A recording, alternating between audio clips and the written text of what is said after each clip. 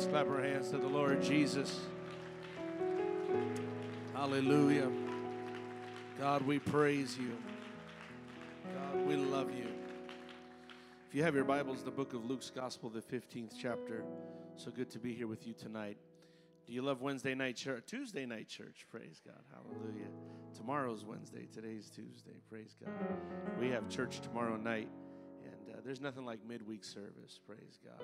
Just a good time to hear the word and prepare for the week. Amen. Hallelujah. In the book of Luke, the 15th chapter, as you're turning there, I just want to say that I was studying tonight. In the chapter prior to this one, Jesus talks about being invited to a wedding. And he says, when you get invited to a wedding, take the worst seat. Don't assume that you should sit in the best seat. He says, because if you're the host might have prepared that seat for a more honored guest. And then the host is going to ask you to sit down somewhere else. And you're going to be ashamed. But what Jesus doesn't tell us is what happens when the host asks you to sit in an honored seat and you don't do it. And those of you parents that have ever paid for a wedding, or those of you who've ever had a wedding where you have assigned seating, you know that somebody not sitting where they're supposed to can cause problems in your life. Praise God. We still talk about it 10 years later. Praise God. So-and-so did not sit where they were supposed to. But there even comes a time in our Christian walk where we have to level up. God is going to say, come and sit here. And I can't tell you how many times, because of mistakes I've made, my past experiences, my fears, I don't want to go sit where Jesus says to sit. And quite honestly, it's kind of comfortable not to grow up. The terrible twos is kind of a cool age. It's getting quiet in here now. I feel like the Lord wants to move tonight and sweep across this congregation in a spirit of maturity and a level up. And a level up. I don't know that we're going to swing from the chandeliers because there isn't any, but we may or may not run the aisles, but I pray that we grow. Do you love growth? I want to grow tonight. Hallelujah. I want to grow. Look at your neighbor, say, it's time to level up. Look at your other neighbor, say, it's time to grow up. Luke chapter 15, beginning at verse 21. Very familiar parable. The Bible says, and the son said unto him, Father, I have sinned against heaven and in thy sight. I am no more worthy to be called thy son. But the father said to his servants, everyone say servants, bring forth the best robe and put it on him, and put a ring on his hand, shoes on his feet, and bring hither the fatted calf and kill it, and let us eat and be merry, for this my son was dead and is alive again. He was lost and is found. And they begin to make merry. Now his elder son was in the field, and as he came and drew nigh to the house, he heard music and dancing, and he called one of the servants, everyone say servants, and asked what these things meant.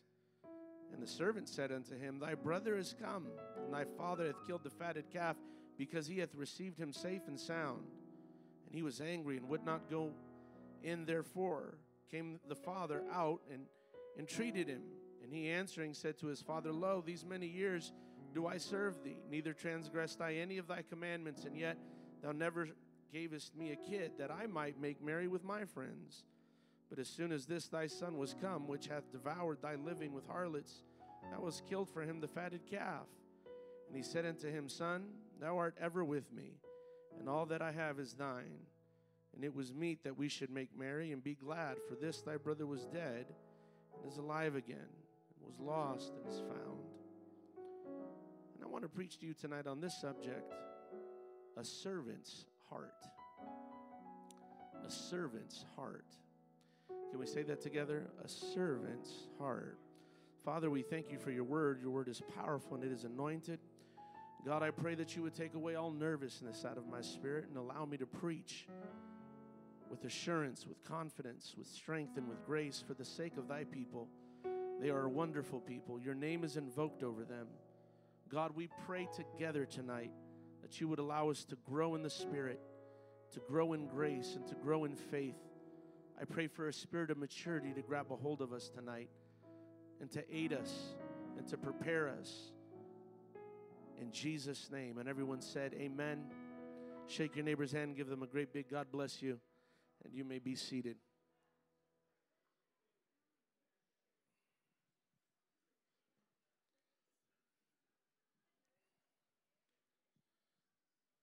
In the following parable that we just read, there is a father, there are two sons, and then there are servants.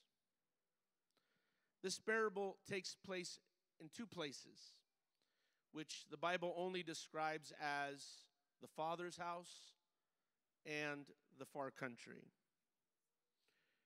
Most people know this parable as the parable of the prodigal son. The prodigal son comes home, and the father has called for a celebration. The prodigal son has been gone for some time, and he has wasted not only the inheritance his father gave him, but his life and his youth in a sinful and horrible lifestyle. His older brother is upset that the father has called for all the servants to celebrate the return of his younger brother who has been living this sinful life.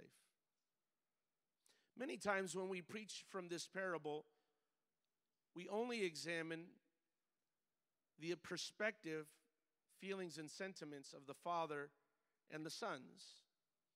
Many times we'll preach how the father, who is representative of God in this parable, is so happy when sinners or backsliders come home. Sometimes we'll preach from the perspective of the prodigal, and we'll reach for people who are half in and half out of church, and we try to warn them about the dangers and the perils of living a sinful life. That's a great message too. And then sometimes we have to help the matured saints, the good folks that have been living for God and doing their best. We have to talk to them from the perspective of the older brother and how important it is to have a good attitude when people come back. I didn't think I'd get a big amen on that one. Hallelujah. Hallelujah. Thank you. Amen. Hallelujah. At least I got a good sneeze out of that. Praise God. But today I want to preach to you from a different perspective, and that is the perspective of the servants. These are the people that observed everything from what we might call a safe distance. But they are key players in this parable. The reason that the servant's perspective is important is because we are God's servants. I said we are God's servants. We are the servants of the Lord. In Romans chapter 6 times the Apostle Paul refers to us as the servants of God and righteousness. We are God's servants. And because we are God's servants, it behooves us, it does us good to examine what the attitude of a servant ought to be. And we ought to take every occasion we can when we read the Bible to examine, to observe, and to study the attitude, the behavior of servants. Because I believe that it reveals to us the attitude that God expects us to have while we are doing the work of God. I want to know the attitude and the heart of a servant, because that is the kind of attitude and heart that God wants me to express. Somebody say amen. And so today, we're going to talk a little bit about the attitudes and the heart of these servants in this parable. I don't have time to go through all of it, so I'm just going to bring it down to 3. First, the servants were careful with their opinions. Amen. I didn't think that'd get a big amen. Hallelujah. The servants were careful with their opinions. When the father told them to welcome home the younger brother and to prepare a party, they just got to work. They did not give the father their opinion about the younger brother. They did not tell the father, amen, how to prepare the party. They did not tell the father what song they should or should not sing. It's getting quiet, praise God. They did not tell the father, amen, how the house should be decorated, amen. They just did as they were told. When the older brother asked them what all the commotion was about, they did not give him their opinion either. They simply said to him, this is what the father wants done, and this is what we are doing. Oh yes, that is the heart of the servant. The servant is careful with his or her opinion because the servant is here on the behalf of God. And the servant is here to do as the Lord has commanded them to do. The servant is not here to pick apart, amen, the celebration. The servant is here to prepare the celebration. Oh, come on, somebody.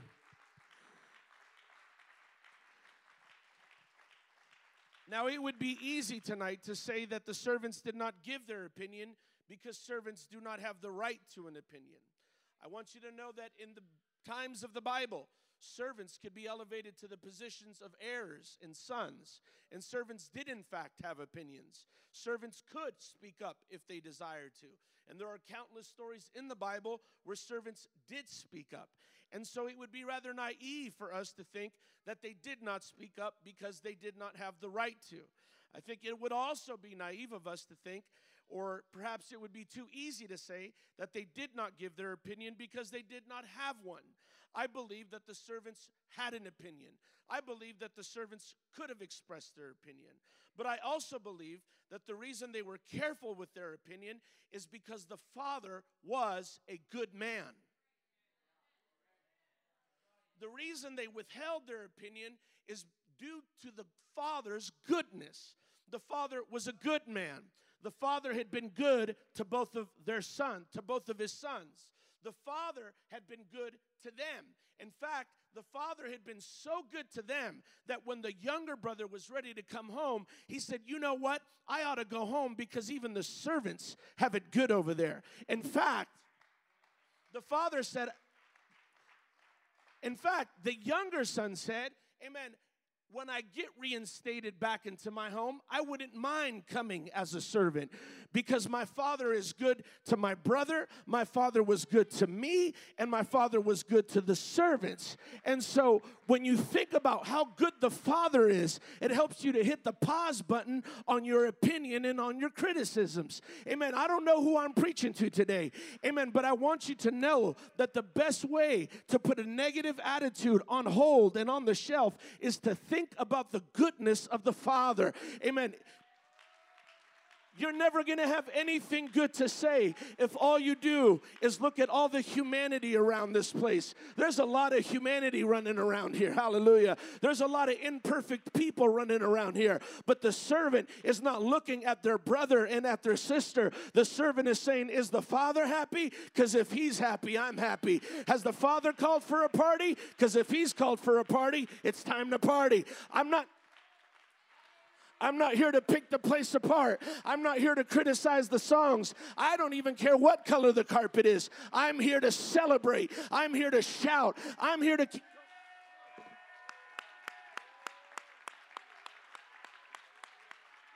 Oh, come on, somebody praise the Lord. Hallelujah. Hallelujah.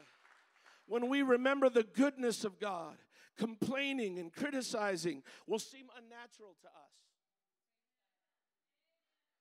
When you are constantly remembering what God has done for you, it does not bother you what God might do for someone else. When you are constantly reminding yourself how many times God forgave you,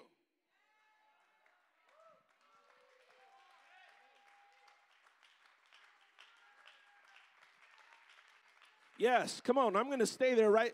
I got 2 more points to make before the night's over. But if we need to put a quarter in the machine and put it in park right here for a few more minutes, that's exactly what we're going to do. When you remember how good God has been to you, you don't care what song they sing. When you remember how good God has been to you, you don't care what backslider prays through. When you remember how good God has been to you, you don't care whose marriage gets put back together. When you remember how good God has been to you, you don't care how long the altar call is. When you remember how good God has been to you, you don't care how hot or how cold it is. The air conditioning doesn't bother you. You're not here for that. You're here to worship. You're here to worship the God that's been mighty good to you. You're here to worship the God.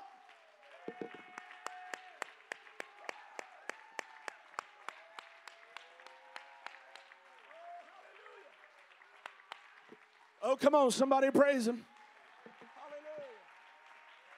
Hallelujah. Hallelujah. Yes, I feel something right there. Come on, let's praise him. Let's praise him for how good he's been to us. Come on. When you think about how good God has been to you, you're not so mad at anybody anymore. Hallelujah. Hallelujah. Hallelujah.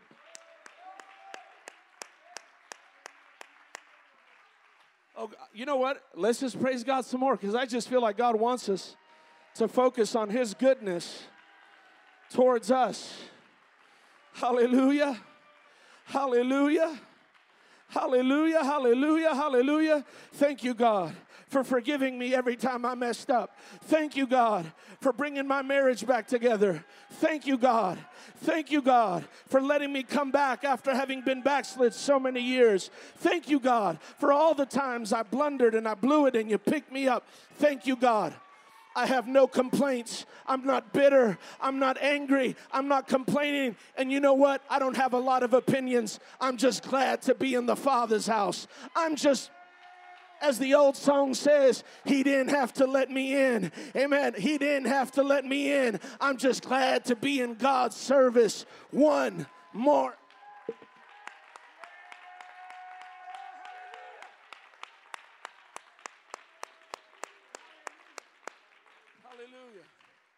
Hallelujah.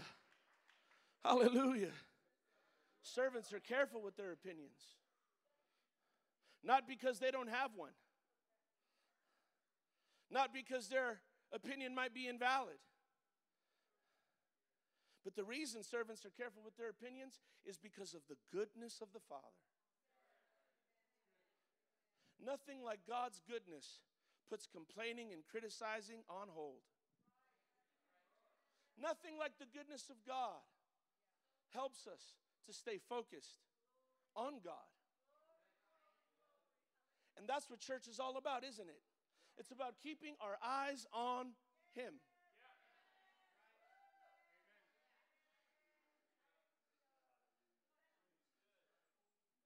Can we lift our hands here just for a few seconds? I feel like God is talking to us. Hallelujah.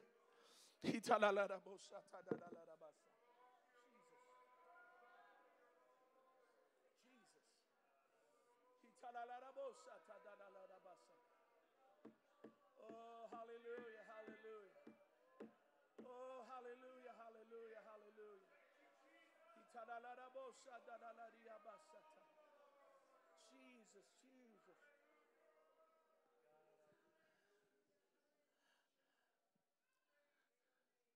Number 2, the servants could be trusted with the Father's wealth. 2 times in this parable, the servants have the Father's wealth in their hands. When the younger brother comes home, the prodigal as they call him, and when the party gets going. Now, what's really interesting is that there's 2 kinds of wealth here, private and public. The father says, my sons, come home. I want you to go into the house and into my room and get the shoes, the coat, and put it on my boy. Let me tell you something. In the days of the Bible, servants rarely even had shoes. You'll notice that when the prodigal came home, he did not have shoes on. And the father said to the servants, listen, go get shoes. Now, there's some servants that would have gone and got the shoes, ran towards the prodigal, and then kept running. And said, I don't think he deserves these shoes. And I wouldn't mind a nice pair of shoes for myself. But that's not what they did. They went and got the best clothes. Now, I want you to know, they had to go into that closet, and they had to make an assessment. What is the best here? They said, you know what? That's the best coat he has.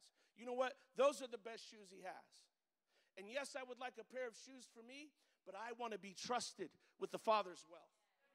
And so I'm going to take this good coat, and I'm going to take these good shoes, and I'm going to do just as I was told, and I'm going to run, and I'm going to put it on his backslid son. Because if the Father says that it's all about the mission, then it's all about the mission. And I'm going to be trusted. I'm going to be trustworthy. Even when nobody's watching me, the Father has trusted me to go in the closet and pull out the best.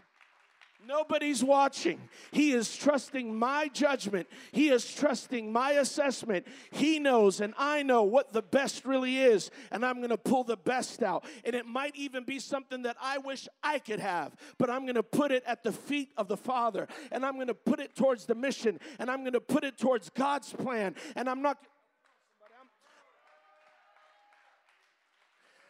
Hey, you know what? There's been a lot of times in my life, and I'm not here to talk about me. God knows we have better things to talk about. But there's been a lot of times in my life where I've wanted some nice things for myself, but I made a commitment somewhere. Amen. I made a commitment to the things of God, and I said, I'm going to have to put my desires on hold. Amen. Because there's something here that I desire more, and that's to be trusted with God's wealth. Amen. Because everything I have is not mine. It is God's wealth, and God is trusting me as his servant and as his steward to be good with this, and I'm going to give God my best. I'm going to go into the private sector of my life and pull out the very best I got for God. My pastor's not here, the people are not here, but I know and God knows what the best is, and I'm going to go get it. I'm going to go get it, and I'm going to bring it to the mission, and I'm going to bring it to God, and I'm going to be trustworthy with the Father's wealth. Come on, somebody.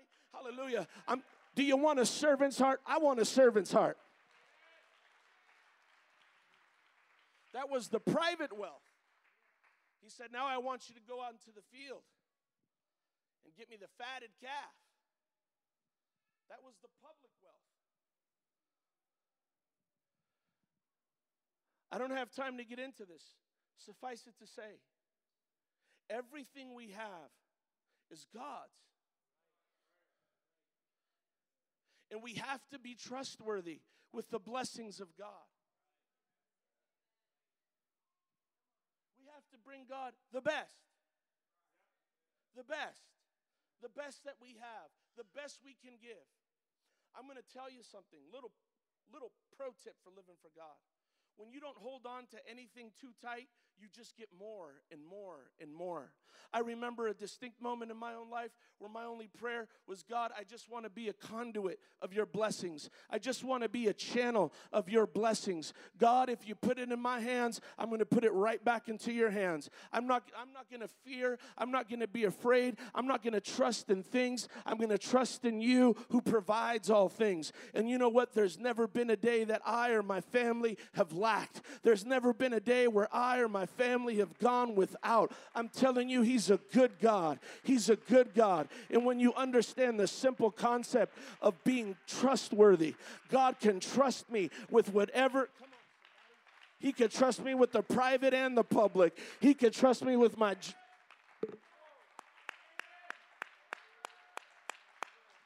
Somebody give God a hand praise right now. Come on, we're going to level up tonight. We're going to. Oh, Jesus. Hallelujah. I don't just want to be trusted with my finances and blessings. I want to be trusted with my time. I want to be trusted with my talents. I want to be trusted with my treasures. I want to be trusted with everything that I have in my possession, because everything I have in my possession is a gift from God Himself. My talents are not for this world. My talents are for the kingdom of God.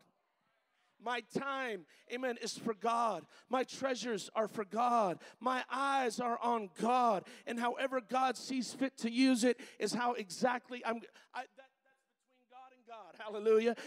I'm not going to get caught up on that. I'm going to give God my talents. I'm going to give God my treasure. I'm going to give God my time. Come on. I want to be fully invested. I want to have skin in the game. Amen. I want to know. I want in. I want in on the kingdom.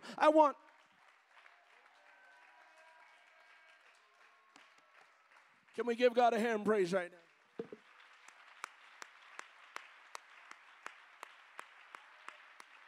Oh, come on, let's praise Him. Let's praise Him.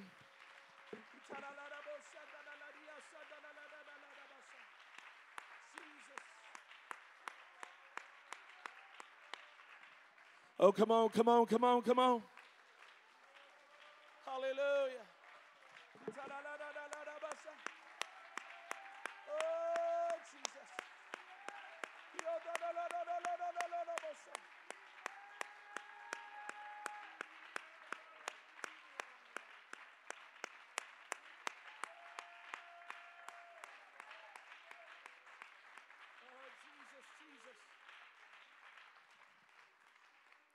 Let's lift our hands and pray.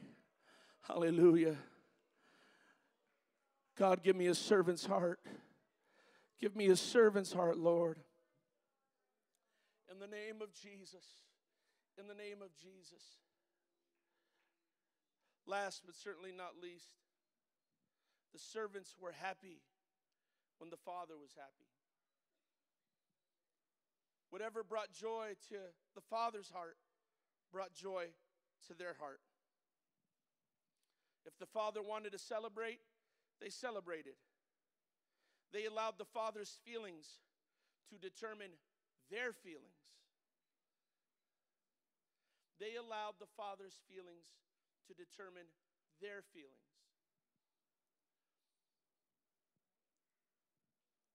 This may not be a very profound thought for a lot of people, or even a new idea. But if a church ever gets on fire, and this church is on fire, there are going to be people that come back to God. There are going to be people that have wandered, squandered, hurt, deceived, lied, cheated, and even wished the worst. And if the church gets on fire, and if the church stays on fire, there will be people that walk through this door that'll have all of us holding our breath.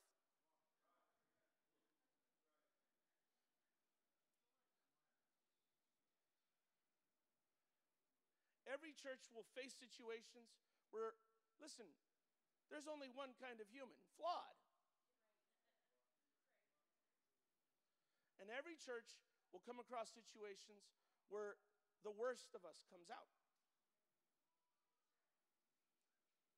And people will come back to God. I'm constantly having to tell the people at our church, it is not our job to determine who can go to heaven. And it is not, we are trying to get into the pearly gates, not be gatekeepers.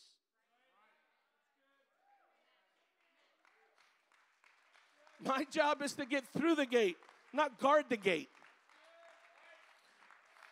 And if we're not careful, we can all become a bunch of gatekeepers.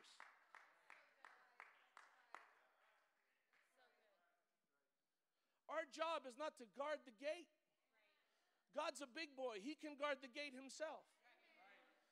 And guess what? If they're coming back, the Bible says that no man comes lest the Father draw him. If people are coming back, it's because God is drawing them back. If people, come on. If Saul turns to Paul, I want to give him the right hand of fellowship. I said, if Saul turns to Paul, I want to give him the right hand of fellowship. I want to be a Barnabas. I just want to be happy. If God says, let's shout, I just want to shout. If God says they're coming back, I just want to get excited about them coming back. If God saves them from getting divorced, I'm going to shout that they're not getting divorced. If God keeps the family together, I'm just going to get excited that God... Come on. What do we want? People to go to hell? That's not an option. That's not an option. We got to get excited. Come on, the church has to get on fire. The church has to wish the best for everyone. We ought to desire deep down in our spirits that the Bible says it's not the will of God that any should perish, but that all should come to repentance. Whoever comes to repentance, I'm going to shout about it. Why? Because if one person repents, God shouts about it. The angels shout about it. And I want to have... You can't say you love God and then not love the things that God loves. God loves it when people come back home. God shouts when people come back home. We ought to shout when people come. If you love God, you ought to love the things that God loves.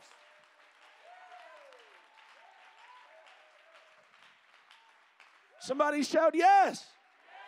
Let's give the Lord a great big hand clap of praise. Come on.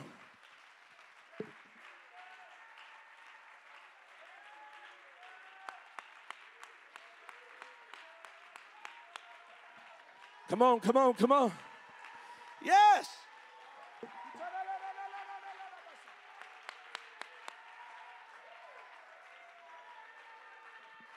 I'm telling you right now, these are the keys. This is how you level up. You keep your opinion to yourself. You're good with God's money. And last but not least, you get excited when people pray back through. You get excited when people get the Holy Ghost. You get excited when people come to repentance. We can be trusted with the things of God. We get excited about the things of God. And we keep our eyes on God.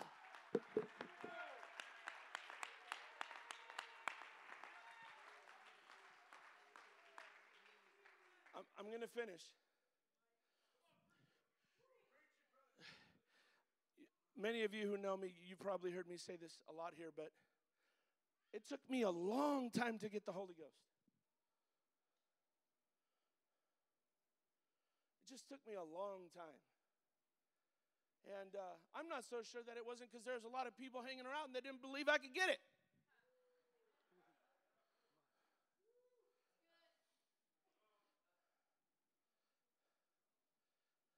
I was a heathen par excellence.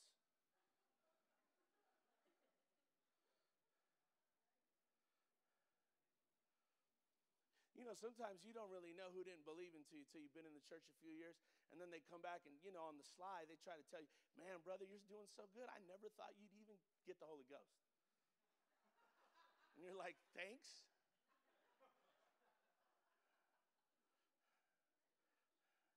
Tell you the truth, I never thought you had it, brother.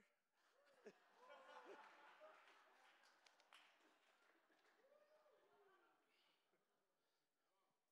servants get excited.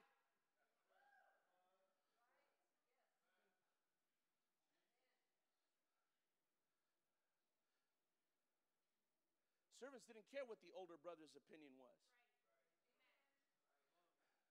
They weren't there to agree or disagree with him. They were just there to keep their finger on the pulse of the Father. The servants knew that guy wasted all that money. That was none of their business. They knew he had wandered and squandered. That wasn't none of their business.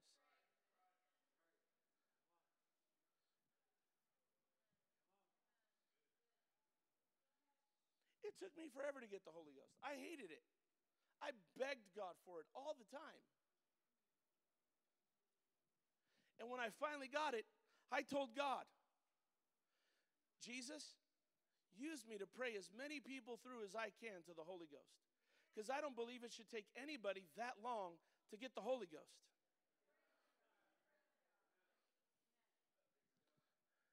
And there was two things that God told me. Number one, you must believe that people have to repent.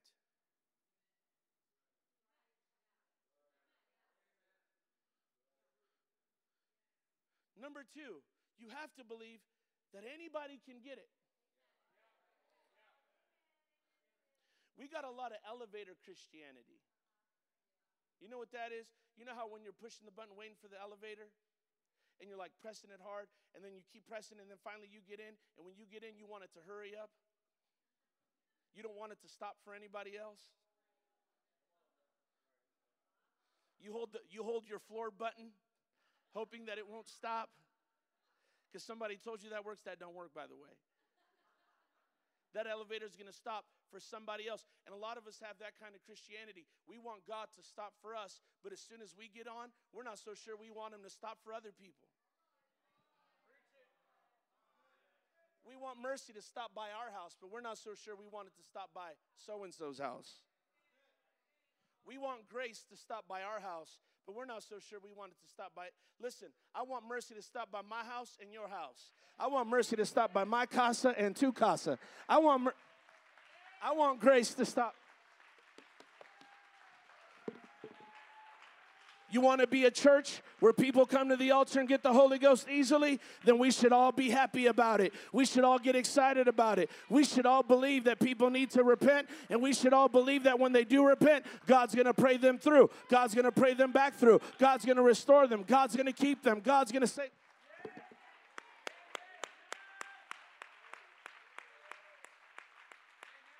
Oh, come on, come on, come on.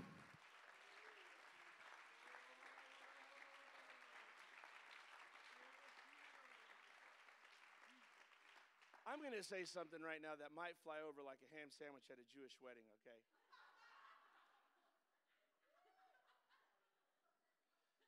I have preached a lot in the Northwest.